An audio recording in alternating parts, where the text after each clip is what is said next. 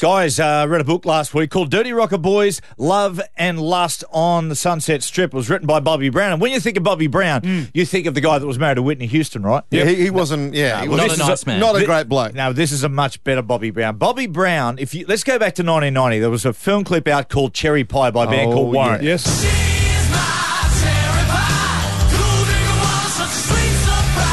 Now, do we know who Bobbi Brown is now? We sure do now. Lollipop Bobbi Brown? Yes, that's right. yeah. Absolutely gorgeous. Well, she married the lead singer of Warrant, and I tell you, she has had some sort of life. She put the book out, Dirty Rocker Boys, Love and Lust on the Sunset Strip. And Bobbi, welcome to the Grill Team. Thank you for having me. Hi. Bobbi, Maddie mentioned in the intro that you starred in the Cherry Pie video. You were 22 at the time. How did you happen to make your way into that video clip? I was on Star Search, won 13 times on that show, and I guess Janie saw me on that show and called my agent and asked or requested me to be in his video. Well, of course, when you talk about Janie, you talk about Janie Lane, who was the lead singer of Warrant, who you went on to marry. I mean, wow, didn't that change your life? Now, Bobbi, one of the quotes that I want to talk to you about from your book, you say this: I lost so much time to drugs and gave up so many opportunities. I squandered meetings with Robert De Niro, Steven Spielberg, and Jive Records because I was too high to take them seriously or because I was too busy focusing on a boyfriend or a husband. Is that the moments where you look back with regret? There was quite a while that I did actually do that and live in regret, and it's a really horrible place to be.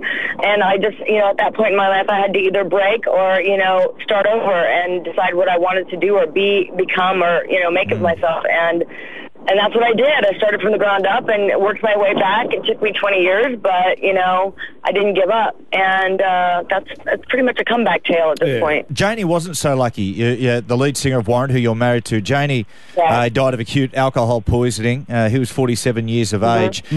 You've, as you said, you've lived your sort of life. You did coke for years. Habit got worse after you split with Janie. How close were you to being a victim of that lifestyle?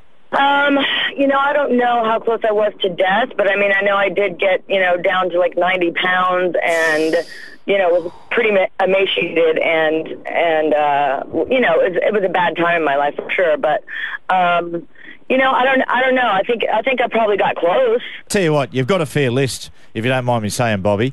One of which is Motley Crue drummer, of course, that is Tommy Lee, who you absolutely love. Now, two questions I want to ask you about Tommy Lee. Okay. How good is he in the sack, and how big's his old fella? Oh my God, pretty big. Do you want that in inches or? Yeah, if you could. Yeah, 13, and Sorry, Bobbi, just hold up. You're breaking up there for a second. It sounded like you said 13.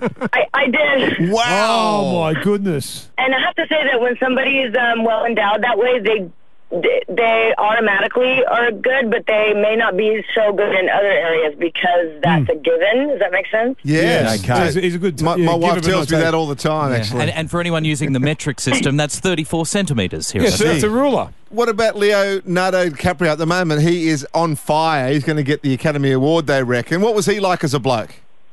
As a person, he is actually a nice guy. He's nice. He's kind of quiet. Definitely, a ladies' man, always on the pursuit of the blonde, the tall blonde. Yeah. And he was actually a nice guy. When I was with him, he was very, very young. He was very new on the scene. So I think it was before his roving days of being a man whore. Now, look. Okay, so what about him as a lover, Leonardo? Do you rate him, Bobbi? Let's see. I don't think that I would rate him because he was, like I said, he was very young, and it was not really a full, I don't know, how can you say it? It didn't go to fruition, maybe. Okay. It was a little too excited, I think, so it kind of stopped before it got started. So basically, he was a little premature, so to speak. Okay. There you go. If you compare him to Tommy, if Tommy's 13 inches, where does Leonardo sit? He was actually really close. He followed pretty closely behind, if not, as far as I was concerned, it was pretty shocking. Apparently, I don't know if he grew into it or what, because I'm not sure, but that's what I remember. But, yeah. Wow. Okay, that surprises me. Yeah, people are surprised by it. Bobbi, over the years, who's the biggest partier you ever encountered? The biggest partier, God. Maybe Sebastian Bach. Yeah, he was from, let me think, Skid Row.